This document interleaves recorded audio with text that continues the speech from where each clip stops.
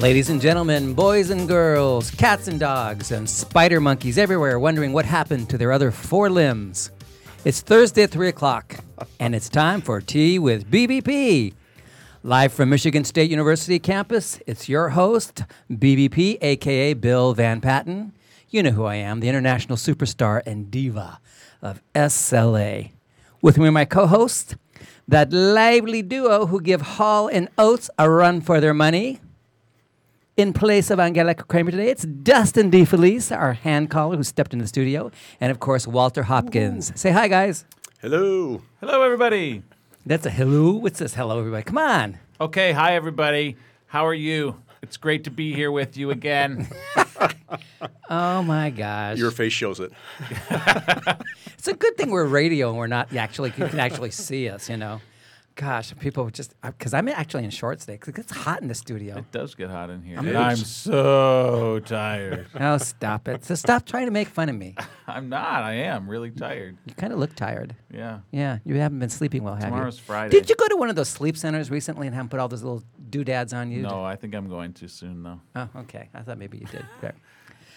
Well, I was just looking at the calendar today because I cannot believe we are in the middle of October. Have you seen that? No, that's impossible. We are. It's October Midway the through the semester. 13th. It's October. You know what that means? October the 13th. 11 days from my birthday. Oh, it's only 3 from mine. Whoa. my 2 October God. birthdays. 2 High Libras. I don't know if he's. Are you? Yeah, you're still a Libra. No, you're past Libra. 11 days Oh, you from are now. past Libra. Yeah. He's not a Libra. He's a little stinger boy. He's that scorpion. Ooh, mercy. You're going. Okay. He stings like a butterfly. Oh no, it floats like a butterfly, stings like a Stings like a scorpion. That's what I want to say. No, but I was thinking it's October 13th, and it means that, and Walter will get to your birthday, and Dustin will get to your birthday in a minute. It's 2 days until the deadline of The Diva Lip Sync. the Diva Oh, Lip of Sync. Yes, so course. people have to get their Diva Lip Sync contests in.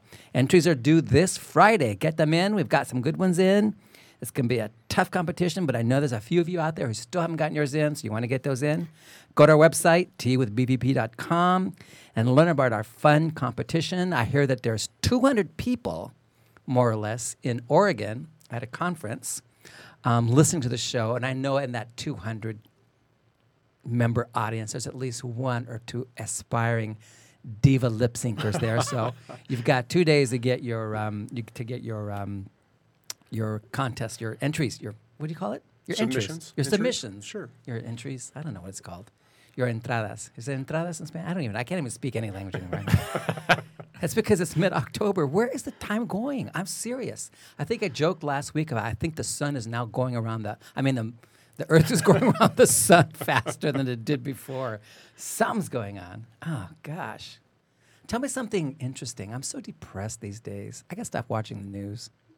Oh, the news is bad. Yeah, it doesn't. Stay away. Let's not get into the content of the news. I just want to Stay out of Facebook land. Stay out of Twitter land. Stay out of news I'm land. just so depressed. I need something medicinal. I tell you, I do. I need something medicinal. I could do. dump your water bottle on your head if you'd like. Would that help? That's not medicinal. Well, it'd wake you up. I'm not tired like you. I'm depressed. Norma said hello from Mexico. Does that count? Hey, Norma from Mexico. That helps. Yeah, people, send me good wishes. I'm just depressed about everything going on. I don't want to talk about it. But with that said, let me remind everybody out there, we've got our SLA challenge question during the show. I will give you the question in a few minutes. First person to call in, make it to the phones, wins a prize, if they have the correct answer, right? And the same for the Diva Challenge question. I will read that question at some point, and you'll have time to call in again. But only 2 different people. We do not normally take the same. What is that a rule? Who made that rule up? Can't one person call in for both questions and win a prize for both? That wouldn't be very nice. We like to spread the love around, right? Yeah. Yeah, I'm all about spreading the love around. And because Angelica's not here this week, Dustin will be doing the quote of the week. And because Walter is here, Walter will be doing the read of the week. As tired as he is, he'll be doing that. The number to reach us at is 517-884-4321. Again, that's 517-884-4321.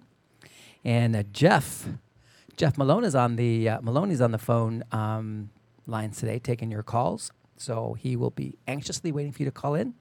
Now, I think he already is anxiously awaiting. I know I can see him through the booth. I love Jeff. Jeff's a great guy. He's feeling the love. He's feeling the love. He should feel the love. And Dustin will be looking at Mixler if you want to make a comment on Mixler. And Walter, of course, is there on. What are you on, Walter? What are you looking at? Well, I've got Mixler I look at too. I've got Gmail. I've got Twitter. I just have them all open. Okay. Let me He's see what we've got multitasking here. over there. Multitasking over there. Oh, my God. I'm so tired. There it goes. There it goes. Oh, he just said he wasn't. I guess I do need to dump that bottle of water. I'm tired, and I'm through. I'm going to take a sip. Somebody take over for a minute. Norma does say, don't be depressed. She loves you. Ay, She said, Norma. we love you. Ay, mi querida Norma, gracias. Thank you. Well, our topic this week is an interesting one. This will get some buzz going out there, won't it? Our topic this week is about appropriate goals for language instruction. What would be appropriate goals? I thought this might be a good topic because we just don't talk about goals that much in the language teaching profession. And if we're honest, I think if we're actually honest with ourselves, most of us in the language teaching profession do not set concrete, testable, and observable goals. I mean, we say vague things like, oh, I want my students to communicate. Or, I want my students to be fluent, and so on. But what does that really mean?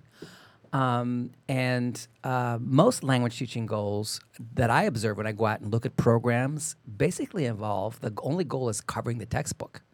For example, at a lot of high school, secondary, and college, just my goal is to get through chapters 1 through 5 of this semester or this year or whatever. Or a goal might be, I got to get to the past tense this year. Those are the kind of goals I hear people say out there, right? But in terms of contemporary communicative and proficiency-oriented instruction, I think goals need to be defined a different way. We need to actually make goals that are related, actually expressed in terms of some kind of communication or some kind of language use during interaction, for example. And again, remember, my definition of communication is broad. It doesn't just mean the student speaking this. A goal could be interpretation or comprehension, but a goal involving somehow the nature of communication. And I mean, why do we need testable goals anyway? I mean, why would we even bring this up? Why is it important? That's not a rhetorical question. It's not. See, I think it's the first thing you should know is what your goal is for your lesson, what your goal is for your classroom, what your goal is for that day. Right.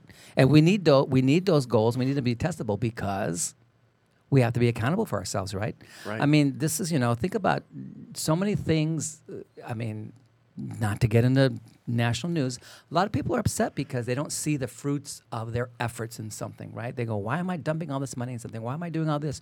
Where is it going? And I think for us, it's not enough anymore to tell parents and administrators and our deans and the public, in the 2 years of Spanish or French, we cover these many tenses. That's not, I don't think that's it anymore. We need to be able to say that when your son or daughter gets out of this program, this is what we expect of them in terms of these abilities with language. I think that's really where it's at.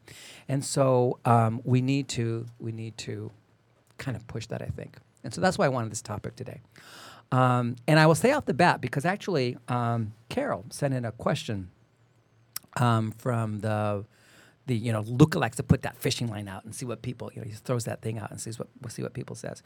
And Carol actually wrote in and says, how do literacy and age of learner impact goals? Can we have the same expectations for all ages, personalities, and literacy levels? And Carol must have been reading my mind when she wrote that, because I actually had in my notes to talk today just to say briefly that there is no one-size-fits-all for goals. Goals have to be institutional and context dependent. They do. And by context, you know how I define context, right? Participants and setting. So whoever the participants are, whether the setting are, goals have to be appropriate for that particular context and setting. So some places might meet 4 days a week or 5 days a week. Some places only 3 days a week. Some days in an elementary program, it might be 1 day a week. And so you have to set goals that are appropriate for the context, which includes age, participants, and so on. Now, here at MSU, we set a goal in our Spanish language program and also in our French program for the first 2 years that 50% of our students getting out of the French or Spanish language program will be at the intermediate mid-level of speaking proficiency, which is a really high goal to set. But we did it anyway because we want to have something to aspire to. And thank heavens for the people at CELTA who got that proficiency grant that we've been able to actually test that and found that we're not meeting our goal, which means that we either have to adjust our curriculum or maybe the goal really is too ambitious and we might have to we might have to change the goal. But at least we have a goal we're aiming for, and we can test it through some means. Now, that's our goal. That's context-specific to MSU. Somebody else might have a different goal. So anyway, we'd like to hear your thoughts on that. So remember, the number to reach us at is 517-884-4321. Again, that is 517-884-4321.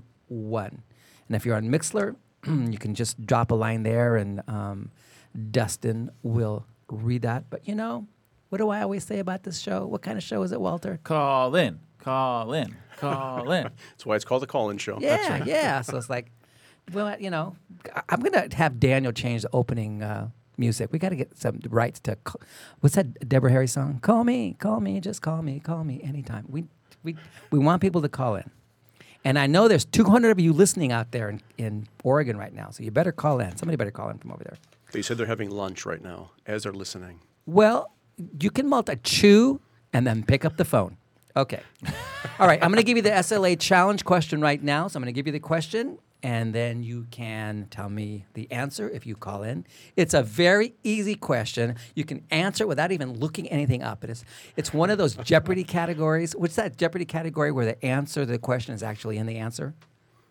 Ooh, Where the question, what's it called? There's a category in Jeopardy called that, where if you just read the answer is right there in It's front right of you. there. Yeah. Anyway, so it's got that. So here we go. I don't have any idea. This is. I know because we know what you know about pop culture, Walter. Do you know what Jeopardy is? Jeopardy is not pop culture. Come on now. It's on TV. That's No. pop culture. It's been around for a long, long time, though. I think of pop culture as something more modern or new. See, you don't even know what pop culture is. Just no wonder you don't. Okay. All right. Well, let me give the SLA challenge question to people. Here we go. Ready? What does the term end state refer to in second language acquisition? Okay. Once more. What does the term end state, ENDSTATE, Is there a space in between the two words? end state refer to in second language acquisition? Okay. That's the question. Was that an easy one, Dustin? It's a little challenging. No, it's A not. tougher. Come on, it's called the multiple choice SLA question. challenge question. It is called. It's ambitious. But you always say it's easy. You make people feel stupid. That's why they don't want to call in. That does set the bar a little high. I have to agree. No, it is an easy question. Think about it. What does end state mean? You can answer the question by, what does end state mean? Okay, I think I know the answer. But if you're really worried, don't use your real name. That's the part I can't Yeah, understand. and Just call in. and Googleize it. You could be Walter Hopkins II. Really? Exactly. I already have one of those. Right, wait. that's right. But Well, looks that's like not we got really a his name. call. Ooh, guess who's we got somebody calling Oh, from how exciting. South Carolina. My gosh, the name is Angelica. Is Angelica on the phone? Yes, she is. Oh, Hi, guten Tag. guys. Where the heck is Angelica? Where are you? Why aren't you here in the studio with us? I know. I'm in Charleston. Are you Oh, doing the man. Charleston, or are you just in Charleston? Both, actually. Oh, when you come back, I got to see you do the Charleston. You got it. Okay. I got that down. My dad taught me when I was a little girl. Okay. Do you have the little shimmy skirt and everything? Hell yeah. Is that legal to say? Sure. Why not? Do we need How's a it delay going? for Angelica? No, we'll just bleep that out later. We'll just Daniel, make a note. When are you coming back? This weekend. Late this weekend. Okay. Apparently you're talking about middle names. What's this about? Middle names? No. Didn't you just talk about Walter Hopkins? No, giving The false second? giving false names. Giving false names if you don't want to Oh, give giving your false in case you names. get the question wrong, we can. I see. Okay, Dustin this is not suggested Angelica. people give- This is I'm Natasha from Russia. It's too late. What? Come on. I remember Will and Grace when Karen used to give that fake name, which I shan't give over the radio right now. And it just always the audience would just laugh out loud her fake name, her alias, and it still puts a smile on my face as I'm thinking about it right now. Those of you who are Will and Grace fans know exactly what I'm talking about. Okay, so what are you doing? Well, guys, I wanted to say hi. I'm so sorry I'm not there today, but this is a very important family occasion here. So, hope the show's going well. Hope you have tons of callers. Okay, well, we hope so too, and we hope you have a great time down there and come back safe and sound. Absolutely, I shall. Okay, you have a great time with the show today. Okay, thanks, Angelica. Thanks for calling, Thanks, Angelica. Angelica. Love you lots. Auf Wiedersehen. Love you lots. Auf Wiedersehen. Wiedersehen. God, I felt like I was talking to Heidi Klum for a minute at the end of Project Runway. Auf Wiedersehen. It means like, I just got dismissed. I just, what do you call it? Got kicked off the show. And she says, Auf Wiedersehen. You are the weakest link. Goodbye. Goodbye.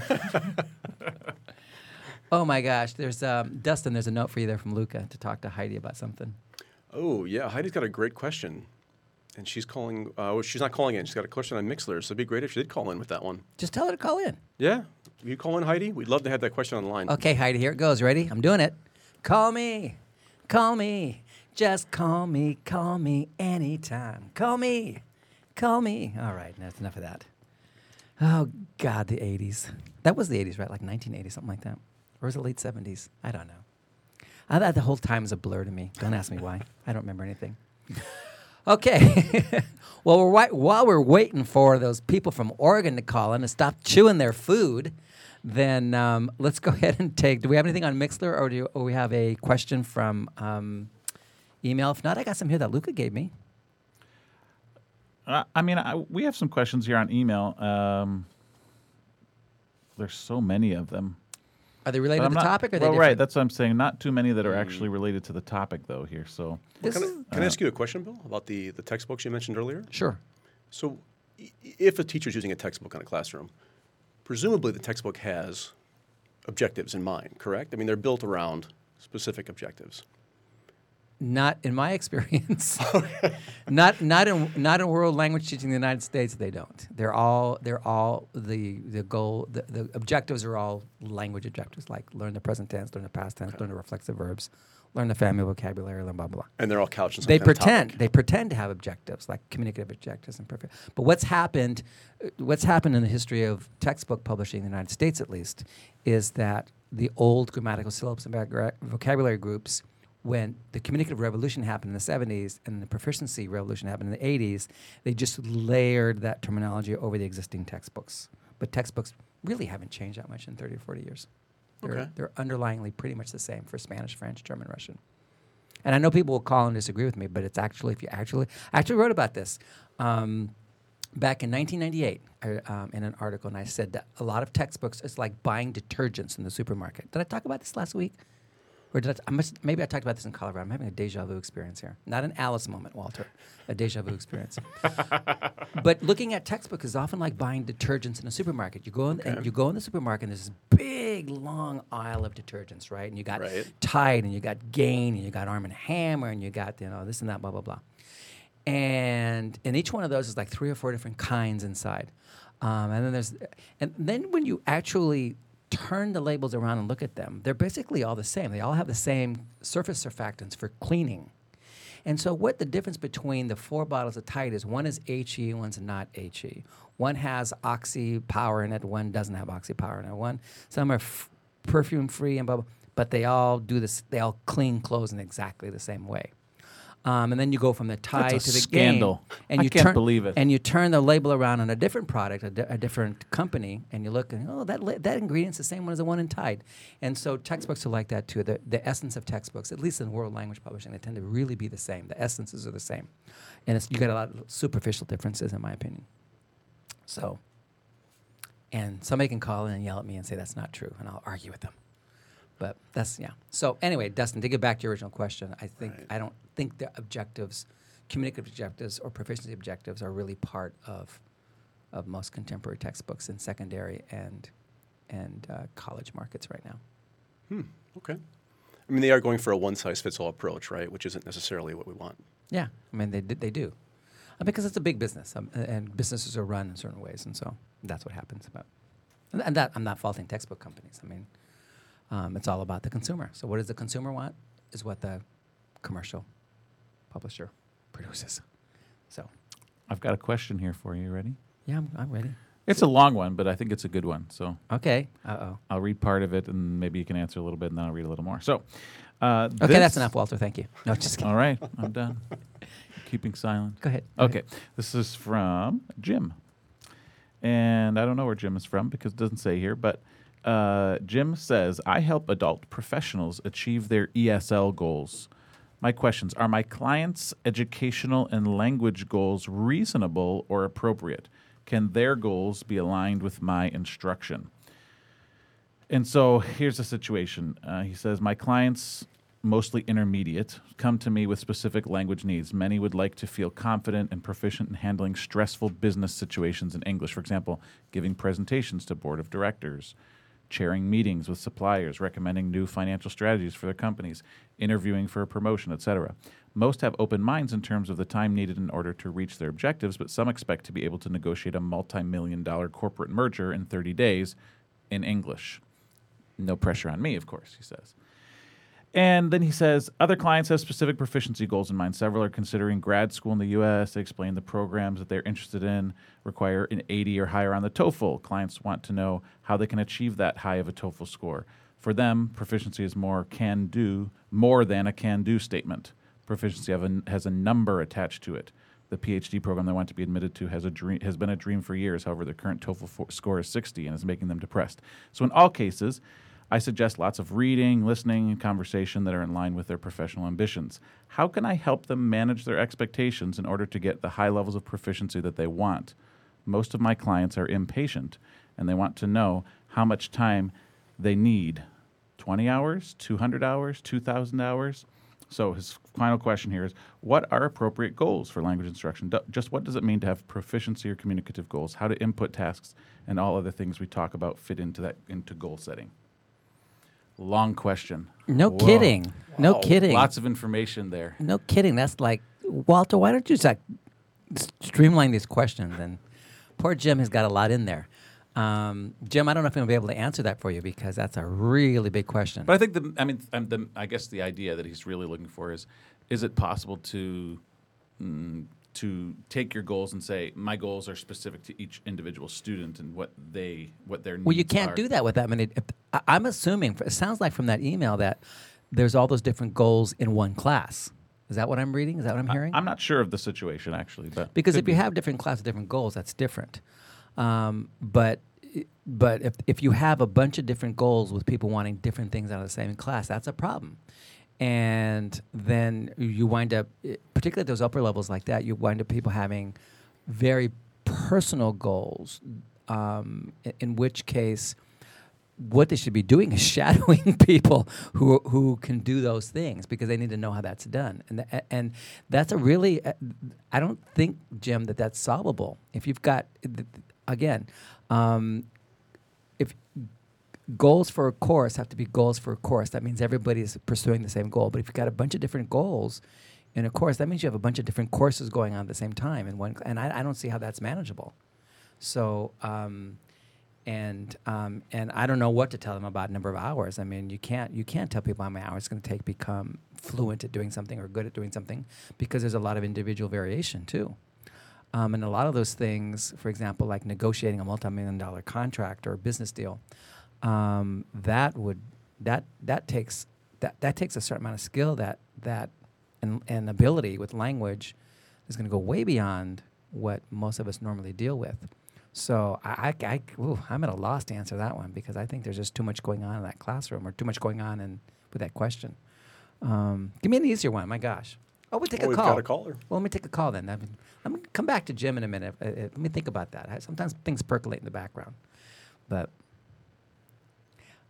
so we got Karen. Oh, we got Karen on the line calling from Portland. Hello. Karen, are you there? I am here. Can you hear me? I can hear you just fine. Are you part of the group that's eating lunch? I'm the presenter. Oh, my gosh. We've got 150 people here at the joint conference between Washington and Oregon. Whoa, fabulous. What are you guys doing? It's all about language teaching? It is. It's all about language teaching, lots of comprehensive input. But I have someone who wants to say hi. Just a second. Okay. This is world famous Steve Krashen coming to you from Portland. And I'm not quite myself. I just had all kinds of surgery, like root canal, and I'm on nitrous oxide, which is absolutely wonderful. And I'm in heavy training to be the stuntman for Anderson Cooper in his next action movie. Oh, wow. And I wish I could hear the whole broadcast, Bill. You're doing such a great thing. Would we say such a mitzvah? Good deed. So keep up the good work. Everybody says it's a great show. Well, thanks, Steve. Thanks, Going, Steve. dude. Yeah. Okay. Yeah. I will see you next month, I hope. I know I will see you next month. See you next month. Yeah, okay. Absolutely. See you at Thanks Agful. for help on that one too, buddy. Okay. Okay. Here's Karen. Talk to you, Steve. Well, that was a nice surprise. That was very nice. Karen, are you back? Yeah, I am. That was a We've nice got, surprise. phone a friend kind of group going on here, so we're ready for the challenge question. Oh, okay, great. We've called in Dr. Crashen, so we should be able to handle pretty much everything. Okay, so here goes. You ready for the question? I'm going to repeat it for the audience, and then you can shoot us your answer. Here goes. What does the term end state refer to in second language acquisition? Take it away, Karen. What is the term end state? But we have time, right?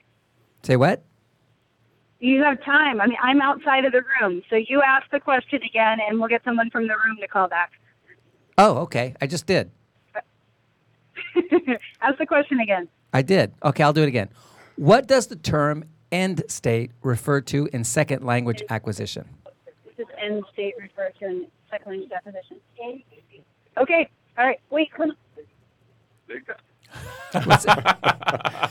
I'm confused. Not Penn State, End He State. doesn't know. He said how good you are at the end.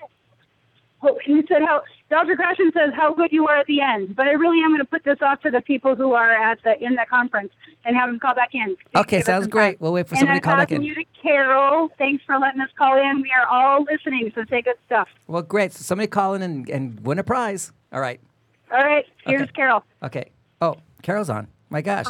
Hi. Somebody has those little Santa wipes to be wiping this phone down. You're passing. Who knows how many germs are spreading around on that phone right now? Well, we were going to spread that phone to about 150 different people, and so I'm third on the list. Oh my God, gosh. Well, then you only got 2 sets of germs in front of you. How you doing, Carol? I'm great. How are you? Oh, we're great. We're peachy. We're middle of, well, not in the middle. We just started fall basically this week, so beautiful weather. I love fall. Too bad it's called fall. It sounds awful, like you're going to trip walking down the street or something, right? Really? It sounds kind of negative, doesn't it? I know. We should Why just don't they call it up? Yeah, we should call it up. Yeah, I like that. It's up. Okay, we're having a great Yeah. up this week. We just started, so. All right, Carol, what's on your mind, Carol? What do you want to talk about?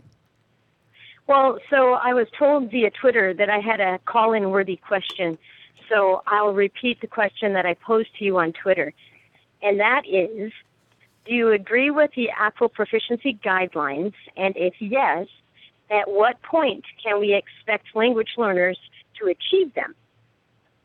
After a certain number of hours, after a certain what? At what point can they achieve each level of those guidelines? Do I agree with the guidelines? I'm not sure what you mean by agree, but are the guidelines useful, and do they allow us a metric? Do you think they're accurate? Do you think that they can actually predict or are actual predictors of someone's communicative competence? No. That's why they're called proficiency. Because communication, remember, is always context specific, and that's why the guidelines are structured the way they are. The proficiency guidelines are the way they are, because they're meant to be non-context specific. And the only contextual thing they mention is, 1, an interview situation, and 2, whether or not you're dealing with a sympathetic native speaker or not. Those are the only contextual things they give. So they're not actual metrics of communication per se. They are metrics of proficiency, and as such, I think that they're fine. I mean that way, because as long as you understand the difference between, you have to understand that communication is a little more fluid than proficiency, right? Okay, so if you understand that, then they're fine, and you can work with them, and we work with them here. Okay, so they're. And the way we work with them is not in the strictest sense. We don't even use, for example, an oral proficiency interview to test our students. We have our can-do statements, and we have our range of things that we feel comfortable in saying what they can do, and then we call it a day with that, okay, because we take the spirit of the guidelines for what we're doing here. So give me an example of something someone can or should be able to do. Because we do them through our can-do statements, for example. So for example, for the immediate level, we have something like, I should be able to say when I get up, when I go to bed, and 3 things I do every day that's different from what I do on the weekend. Okay. After how many hours of exposure should they be able to do that? Well, you can test at any time. In fact, we tested early on, but that doesn't mean it can't be tested again, because when you test it, you may not get the same level of fluency. And by fluency, I mean speed or ability to do it. So you might be rougher with it at the beginning when we do it like in the first 4 or 5 weeks. After lots of input on those kinds of topics, and then, but then again, it can be recycled in later because you get better and better as you progress, through your experience, right? So I don't see necessarily those kinds of things as a one-shot deal, and we always look at, again, remember, proficiency is not always about how fast you can do something or necessarily even how well you can do it until you get to the upper levels. And I don't deal with the upper levels of proficiency. And so for us, as long as you can do it, then you're meeting our goals. Does that make sense? We're not talking here about how well you do it, how fast you do it. Just can you do it? Because we know that if you just can do it, you will get better with it later on as you get more exposure to language. Well, I guess that's my point, really, is that we have students in level 2, and after level 2, we make a blanket statement that everyone should be able to do this, when the truth is that not everyone will be able to do it, but it doesn't mean that they don't have some level of proficiency. Well, that's why we don't state our goals as everybody. We state our goals in terms of a percentage. And so we say, for example, 50% of our population will be able to do X, knowing that some will be above and some will be below. And now we realize that 50% might be too high. Maybe we might need to drop it down to 33%. Okay, so it's you have to allow for individual variations. Again, some people will be better, some people will be worse. But you have to have sort of a target for yourself, so you have a way to assess what you're doing as an instructor and what your curriculum is doing. Okay. And well, then thanks and for having answering my question. Yeah, and having a percentage like that gives you that wiggle room. It says, yeah, I'm meeting it or I'm not meeting it. But some people will fall short, and I expect that because that's just the nature of language acquisition, right? But nobody gets penalized for not meeting it. That's just the goal we set for ourselves. So, I will say, Carol, this is Walter speaking here. Actual Hi, has Walter. come out with a chart. It's called the Time as a Critical Component for Developing Language Performance, and so they do give kind of a guideline. It's clearly not a hard and fast truth, but it's a guideline, so you can take a look at it. It's in some of their. I don't remember if it's in the proficiency guidelines or it's in some document that Actual has put out. So, Right. I've looked at those, and I do find them helpful. It's just one of those things that language acquisition seems to be so ambiguous that I'm finding it, the older I get, I think it's harder to measure. It's not getting any easier for me. right, I agree with you. And that's why when we set our goals, we don't measure directly whether they've got to intermediate mid. We have our set of can-do statements that are spread out over the curriculum. And if they're able to do those over the course of the curriculum, we're satisfied with that because for precisely the reason you're saying. It can't be so hard and fast. But the idea is if you don't have some kind of goal, I'm trying to think of those teachers out there, Carol, who don't set goals at all. And so what are they doing? And what they wind up doing is flipping textbook pages. And so the more we can push people to even think about goal setting in some way or another, even if with experience they realize, well, that goal doesn't work for me, it's better to push them to be thinking about goals, at least communicative and proficiency-oriented goals, than to be thinking about covering tenses or covering textbook pages. And again, Right. Good point. our experience here is we're doing it here. We're finding out that our goals aren't quite working, so we're starting to look at our curriculum again. So that's what it's all about. It's not about the students. Right. The students aren't getting penalized. We're using it to measure ourselves. So Right.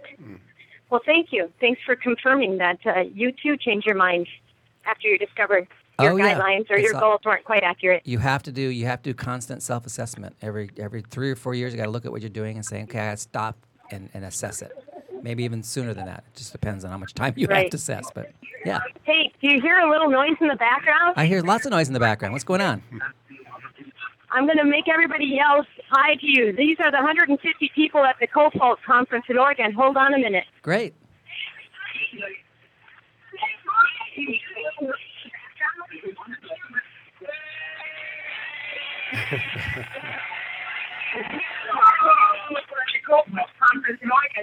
My God, it sounds like a football game. Are they doing the wave too or something? Could you hear them? Yeah, they're doing the wave. Yeah, I it got sounded like a Mikey football. standing here right Sounds like a next to me. football game, and they're all standing up doing the wave. That was great. Well, tell them hi back. Yeah, because Yeah, we're enthusiastic, and this is better than a football game. Yeah. Right, Mikey? Yeah. Hey, everybody, how we doing? Is that Mikey? Hey, Mikey. That's Mikey. Make sure you guys send us Okay. some. Make sure you send us some photos. Send some pictures. I'm sorry. Make sure you send some photos or pictures. Tweet some photos and pictures to us right now. Okay, we'll do that right now. Okay. All right. Hey, thanks, Bill. Thanks, Walter, everybody. Nice talking. Okay. Thanks for calling, Enjoy the Carol. Make sure somebody conference. comes in. We got like 2 more minutes. I got to get that SLA challenge question in. All right. Remind them. Okay.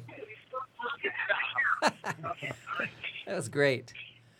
Oh my gosh, 150 people. That's just fun. They're all sitting there listening to us. It's like That's fantastic. I feel like I feel honored. They're in a conference. They're I taking feel time nervous. out. I need to stop talking. I'm going to sound silly. No, I mean they took time out of their busy conference to listen to us. I think that's great. It was really nice to hear Steve too. So Steve's so funny, my God. What did he say? He was on nitrous oxide. Nitrous oxide, and he loved it. All right. Okay. We've got a caller, I think, coming. Do we have a call coming in? Nope. Okay. I thought we did. Let's see. We've got Walter. Did you tweet that link? I did. Okay. So Walter tweeted that link to that ACFO reference, right? I did indeed. Yep. Okay, good. So people who want to find out about those hours that he was mentioning, it's out there floating in the cybersphere somewhere. All right. So, good. We do have a caller. It looks like it came through. We have a caller on the line. Is this Dudu from Algeria? Hello? Hello, I'm not hearing anything. Yes, I am. Is this Dudu? Yes, I'm here. Can you hear me? Yes, I can hear you now. Hey, are you calling from Algeria? Yes, I am. Yeah. Well, that's great. That's great. And it says that you were going to answer the SLA question.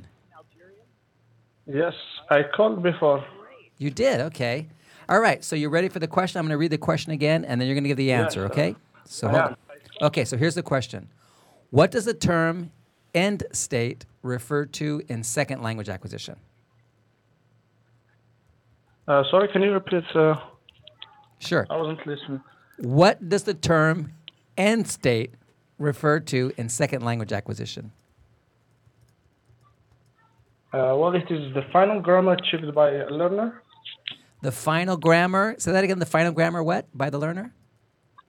Achieved by the learner. Yeah, By a that's pretty learner, good. I Ding, mean. ding, ding, ding, ding. That's Wow. a pretty good answer. Yes. End state refers to the final place, whatever you want to call it, grammar, linguistic system that the learner gets in a head. Or basically, you can just say how far a person gets in acquisition. Great. Well, that was great. So, Dudu, tell me what you do. Are you a language teacher? Yeah, I am a language teacher, but I'm teaching part-time. Oh, okay. And so now you're, what time? I'm a student teacher also. You're what? I'm a student teacher. I'm teaching. I'm studying in a school for teachers, and I'm teaching part-time in Oh, in okay. my free time. Well, good for you. Well, good for you. So you're going to have a career. What language do you teach? As English EFL. Oh, okay. Well, they're in Nigeria. Well, good for you. Well, great. Well, make sure you stay on the line so that Jeff and our studio can get your address. We're going to send you a set of coasters in the mail for your use. Okay? Thank you. That's good. All right. Nice. Make sure. Really So nice. make sure you give your information to Jeff so we can get those in the mail to you. Thanks for calling in. Thanks, Dudu. Thank you. Thanks Thanks, for calling, Dudu. Dudu. Have a great day. Bye-bye. Okay, Oregon just slipped up there. They waited too long. I guess I better give the diva question now, so maybe someone from Oregon can get the diva question. Okay. Should I give the diva question, Walter? Go right ahead. Destin, should I give that? I'm waiting for it. Because you are the wind beneath my wings. It is October. Hocus Pocus time. You are. Oh, it is a Hocus Pocus time. Oh my God, that's my favorite Halloween movie. Have you watched it yet? No, This I don't watch season? it. I watch it on Halloween. On Day. Halloween. Okay. Of course I do. Watch it on Halloween. Except I have to take it with me to Minnesota because I'll be in Minnesota for Halloween. Okay, so here's the diva challenge question. What diva with a career that has spanned 5 decades was born with the name Anna Mae Bullock? Ooh, that's a tough one. Huh. Repeat. What diva with a career that has spanned 5 decades, almost like me, was born with the name Anna Mae Bullock? Call in with that answer and win a prize. All right, we're waiting for Oregon. Since they missed the SLA question, they're going to have to call in and answer that one. Okay, so what we got to go? We got something going on Mixler there, Dustin? Well, or? we still have Heidi's question out there. She looks like she can't call in. Well, then why don't you... So we can read it off, if that's okay? Sure, go ahead. Sounds good. All right, so let me get back to her. Why not? Why not? I'll just take a sip of my water here. I got that Las Vegas throat again. And someone seconded her question, so it'd be great if we did tackle this one. What are some examples of meaningful, attainable goals for students when acquisition is the actual goal, and everyone is on a different continuum and acquiring at their own pace? Oh, yeah. Well, we kind of sort of answered that earlier in a certain sense. What you do is you can set the same kinds of goals, for example, just like the little can-do statement I said earlier, one of the ones we use here, which is, I can say when I get up, when I go to bed, and 3 things I do every day that's different than what I do on the weekends. And almost everybody, when we listen and we watch students do that in the class, for example, they're kind of all over the place on their ability to do that. Some are really slow, some are really good, some are more accurate than others. We don't care. If you can do it, that's great. And so the idea is to set things that you think they can do or they should be able to do, and then you work really hard to get them there. And then you just allow for the individual differences. I think the issue becomes one of grading or assessment in the sense of it's not so much, I think people worry too much about how well they can do it rather than just if they can do it. That's why we call them can-do statements. Can I do this? And so I think, Heidi, you can set things like can-do statements and goals that allow for a lot of variation in how they're actually done. Because you can't, again, with acquisition, you cannot grade for accuracy or individual differences. You have to let those things take their course. All right, let's see here. Walter, you haven't told us about your reading this week. I haven't, you're right, but it's actually really interesting that we just had a cameo from Dr. Stephen Krashen because he's who I'm going to talk about today. Last week I mentioned an article from Angelica and her colleagues here at Michigan State who published actually on this topic, on setting language goals. And I also, at the very end of that very same Foreign Language Annals, is a response, a comment on an article. The original article was published by Martina Linseth, The Availability of Conscious Knowledge. And Stephen Krashen has given a response to that. And so I recommend that you go and read Dr. Krashen's response and then Martina Linseth's response to Dr. Krashen. And I think it'll be an interesting read for you. So and the original article, too. Yeah, and the original. I'm not sure when it was originally published. I think it was published in March 2015. No, 2016. It was this year, but yep. And so once again, that's in volume 49, number 3, fall 2016 of the Foreign Language Annals, put out by ACTFL. So an interesting read. I think, Walter, that's an excellent choice. I'm going to tell you why. You know why I think you're a genius at picking that one?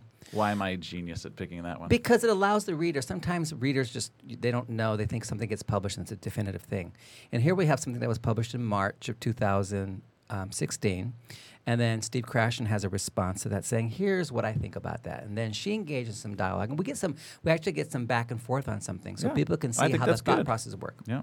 And it just so happens I have one coming out in December as well. But I'll let you have a response to it coming out? We'll wait till the December show, and then you can say, hey, I just got my Foreign Language Annals. And so you have a response to this article, huh? All right, then. Wow. All right. Oh, we got another caller. Tim. There's a guy named Tim. I wonder if it's short for Timothy. It is Tiny Tim? Timothy. Is this Tim from Massachusetts? It is. Hi. Hey, Tim. Hi, Tim. Timothy is your full name? It is. You know, people think I'm a William, but I'm actually a Bill. Just in case you want to know. No William. No William. We sometimes call him Guillermo in Spanish. So, my sister calls me that. It's like, whatever. So Tim, how's life in Massachusetts? I don't know how life in Michigan is, but life in Massachusetts is great. Well, good. So what do you do there? Are you a teacher? Are you a student? I am a department head. Oh, wow. K-12, and I am president-elect of the Massachusetts Foreign Language Association. Great. Wow. I think we've read a question of yours before, have we not, Tim? I think you did a couple of weeks ago, yeah. There you Well, go. great. So it says here on my screen in front of me that you're calling in because you have an answer to the diva question. I do. Oh, Tim, I love you. Let's see if you get it right. Okay, here we go. I knew the answer right away. You did. Okay, you and I No. must be the same Yes. age. So it is, of course, Tina Turner. Let me read the question again to remind people. Oh, What I'm too diva? impatient. What diva with a career that has spanned 5 decades was born with the name Anna Mae Bullock? And the answer is, Tim, Tina Turner.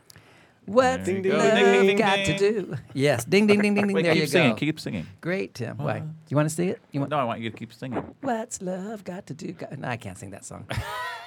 Okay. Actually, there's another song of hers I really like, but I won't say it on the air.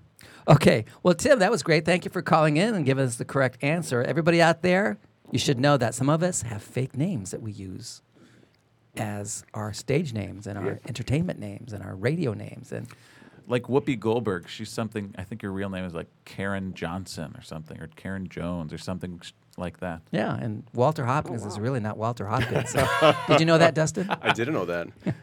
Tim, did you give Jeff your information on the phone before I you? did, yes. Good. So he's got it all. So we're going to send you a nice set of coasters. How's that? That sounds excellent. Perfect. I And those can't will go wait. out to you in the next couple of days, and you enjoy those. Will we see you in Boston at ACTFL? You will, yes. Well, make sure you get there early. You know, we're doing Tea with BVP at 3 o'clock on Saturday. All right. So you get to the exhibit hall ahead of time. Make sure you come up and introduce yourself so we can say, hey, that's Tim from Massachusetts who called in. Okay? All right. I will definitely introduce myself. I look forward to meeting you in person. Well, same here. Likewise. Okay. Wait, Tim, don't leave yet. I think you sent in a question, and I think maybe you'd like to ask it, or I can ask it for you.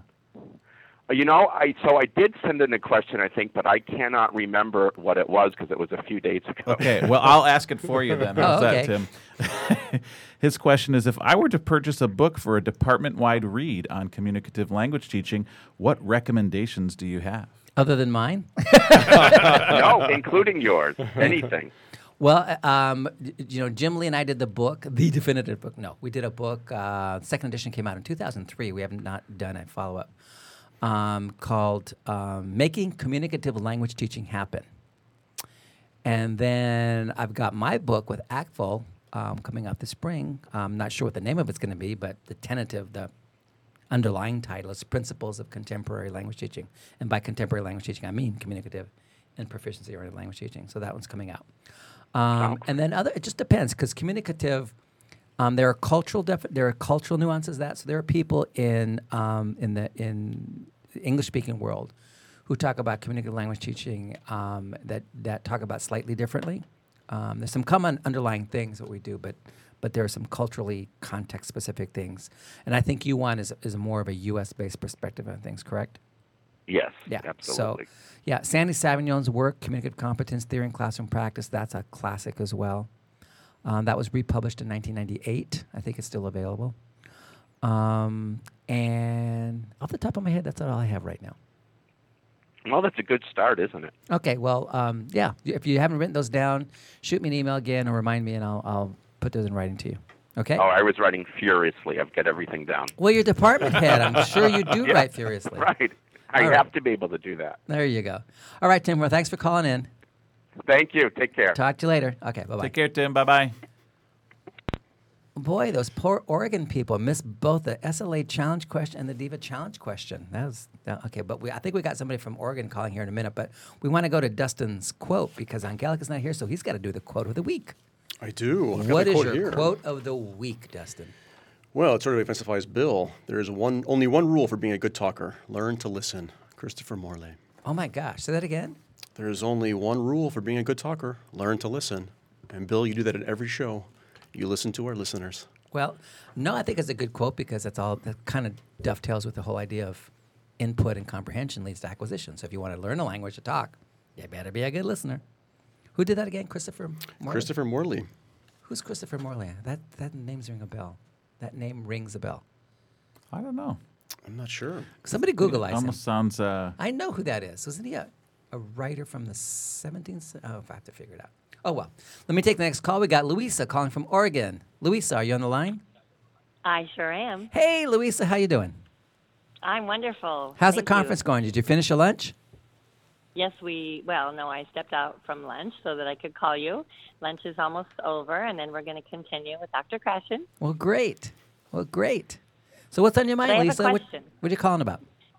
I have a question because I'm helping teachers who are new to comprehensible input strategies figure out what can they expect from their students after 180 hours of language instruction or comprehensible input when we only get them for that amount of time during the first year. So what? How many hours a week is that? That's 1 hour a week for 180 hours for the year. Well, something's not adding up to me because 1 hour a week I'm sorry. 5 hours a week because it's 1 hour a day. Oh, okay. Okay. 1 hour to 5 hours a week. I know. Math is not my strong suit. No. Okay, I was going back. 52 weeks, 1 hour would be 52 hours. Okay, so I got it. So there are 5 hours a week and with you 1 hour a day. Okay. Right. And so you want to know how far they can get at the end of 1 year? Yes. Oh my gosh, it just depends. I think that with really, really good, high quality input, interaction with that input, if it's compelling, if it's interesting, if the students are engaged, then you could probably get them to, in a situation like that, if that's all you're doing is comprehensible input and really working them with interaction with that input, I'm going to just stab. I'm going to say there's no reason you can't get them to at least intermediate. You could probably get them to intermediate low. I bet. Would be hard to get in there. And that's the thing that teachers who are new to the comprehensible input method are struggling with because they don't really believe that. And so they don't know, what does that look like? How do they test for that, right? Yeah. So we say use the quick write to find out how much they can put out, you know, for their showing what kind of language they have acquired. Do you have any other ideas on what we could use to test that proficiency? Yeah, I think that actually I was talking to Eric about this on the phone recently because we need to, I know there's been some research done on this kind of stuff, but we need to do some, the problem with some of the research is that we need to have some neutral measures that don't bias toward a particular method. And so I think what you want to do is investigate some of the, for example, what I said earlier, like some of the can-do statements. Those would be great measures to see if they can do some of those. You take a handful of those and see if they can do those, and which ones. Because, you know, you can't cover, it depends on what you're doing with CI and the approach you're taking in the classroom, what topics you cover over the course of a year, because all can-do statements and all tasks are also going to be topic relevant, right? Because you have to be able to have input about the kinds of things that you're going to talk about over the course of time. True. So, True. But at least that would be a good start. Yeah. So again, this is why I work backwards, because I do a lot of CI stuff in my class. It doesn't look like typical TPRS stuff because I'm driven by tasks. Here's where I want my students to be at a certain point. Then I work back from that task. So I build all my input, interaction with the input around where I want them to be in 2 days or 4 days or 5 days on these little teeny tasks I have them do. So mine looks a little bit different. So as opposed to just launching into storytelling or doing those kinds of things, which is a great way to do it too, but then you wind up being a little more, you're contextually bound to the things that come up in those stories. And so, but even in my case, for example, I would want neutral tests of what I'm doing to see if it's working. Exactly. Because, So exactly, that would be ideal. So we'll need to be working on that. Yeah. Finding some neutral. Yeah. So I think some simple can-do statements would work. If you want help with that, just we've got stuff on our website, on our syllabi and stuff. But Walter and I can shoot some ideas to you. We should probably just put those together. Maybe we can put those on the web. We'll talk to Luca. Maybe we can throw a few of those up there from the Spanish language program. You can see what they look like. We'll just translate them. Actually, they're all are in English. Because they're in the syllabus, because they're public documents. We didn't put them in Spanish. So so we can just cut and paste those and put those up. It'll take us like 5 or 10 minutes. So we'll go look for the Tea with BVP website in the next couple of days. We'll see if we can get them up by, give us till Monday. See if we can get them up by Monday, okay? That'll be wonderful. Thank you they'll be very in the much resource for site. They'll be in the resource site. answering my question. Okay. Sure. Have a great day. Okay, Louisa, thanks for calling and Thanks say hi for to everybody. calling. Bye-bye. Have fun the rest I of the will. conference. Okay. Bye-bye. Okay. That was a good question. Yeah, that's a tough one because, and she's right. A lot of people don't believe you can get things. When the demos I do, and people realize after 1 hour what students can, they go, oh my God, they could do all that just from listening? Yeah, pretty much so. But they weren't just listening, they were interacting with me too. So, anyway.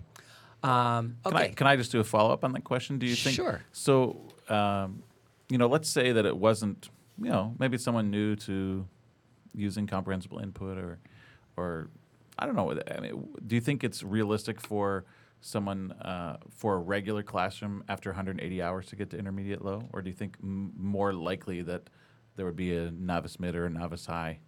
I think intermediate low is possible. But again, you've got to do that percentage. Like 30% of my students will be in intermediate low. Mm-hmm. And a lot of them won't be because there's so much individual variation. But if you look at really good, high quality input in the classroom, the problem is that it's all about the devil's in the details, right? And so it's all about how you spend that hour in the input and interaction with that input. How good is the input? How are the students maintaining interest in it? How are they interacting with the input? All of that stuff counts. So the devil is in the details.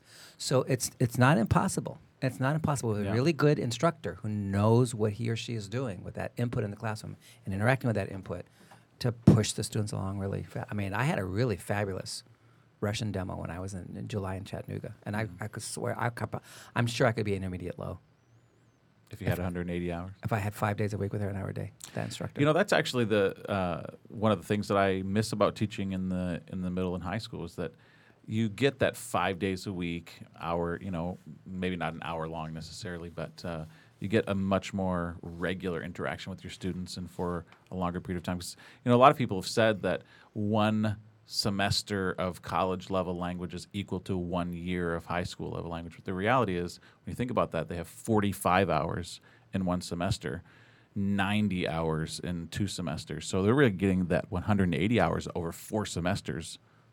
And we're expecting intermediate mid by the end of 4 semesters. Right. Whereas in high school, they get 1 year, and they've already got that same number of hours. Here's actually this is right on the topic that we just asked what we're talking about. Senor Ricardo wrote in on Twitter that for his Spanish 1 goals, his goals are stay in the target language, communicate, speaking, writing using novice mid-level language. Kids are already doing that in 1 month. So throughout that, he wants them at least be novice mid by the end of the first year, if not even sooner. So I mean, I think it's doable, and that's probably in his curriculum. So. All right. Oh, my God, look at the time. The little clock is ticking. We have a reminder. Dustin, you want to read the reminder? Sure. We have 2 days left to send in the Diva lip sync battle video. That's tomorrow, correct? No, Friday. Today's the 13th. Today's Thursday. So Saturday. So Saturday is the deadline. Okay, yes. I got confused in the beginning. Saturday. Because the 15th was the first day of our first broadcast ever, right? Yeah. Last year. Saturday. So it's our 1 year celebration. So coming technically, this is almost our. We'll wait and have our big cake next Thursday. How's that sound? All right. Can we get it designed with like the T with BVP logo? Okay, I'm going to have your face on it, Walter. Yeah. I'm going to take a picture of you and have them put your face on it. Put it right on there. Yeah. Carol just sent me a tweet asking if I could run for president after all. Yeah, we're not going to go there. Okay. So maybe we could put that on the cake. We'll put that on the cake. We Walter. can put that on the cake. That's right. So 2 days, lip sync battle. 2 days. Get those in this in. weekend, kids. Okay, we got to wrap up and do our acknowledgments. God, I can't believe it's that time. Okay, we want to thank our technical producer, Daniel Trago. Hey, Daniel. Our media producer, Luca Giappone. Hey, Luca. And, of course, our talented and trusty call handler this week is Jeff Maloney, who's actually taking time off from his other duties to do the calls. Thank you for that. We want to thank our guest today, Dustin, right, Walter, for filling in for Angelica. Yay. Thank you. We want to thank the College of Arts and Letters of Michigan State, especially our Dean, Christopher Long. And as a reminder, the ideas and opinions expressed in this program do not reflect those of the College of Arts and Letters, any of our sponsors, or any other official entity of Michigan State University. And of course, we want to thank all of you listeners out there as well. Now, our topic next week is going to be, guess what? Is input enough? What about interaction? Since I mention that all the time. So there you go. Put that up for you. Until then, have a great weekend. Have a great beginning of the school year. Try not to watch the news and get depressed. And happy second language acquisition to everybody. Adios, amigos. Adios. Happy birthday, Walter. Happy birthday, Dustin. Oh, my God. I have another week. I want a birthday. Can I have a birthday? What is it? Auf Wiedersehen. Auf Wiedersehen. Thank you, Heidi Klum.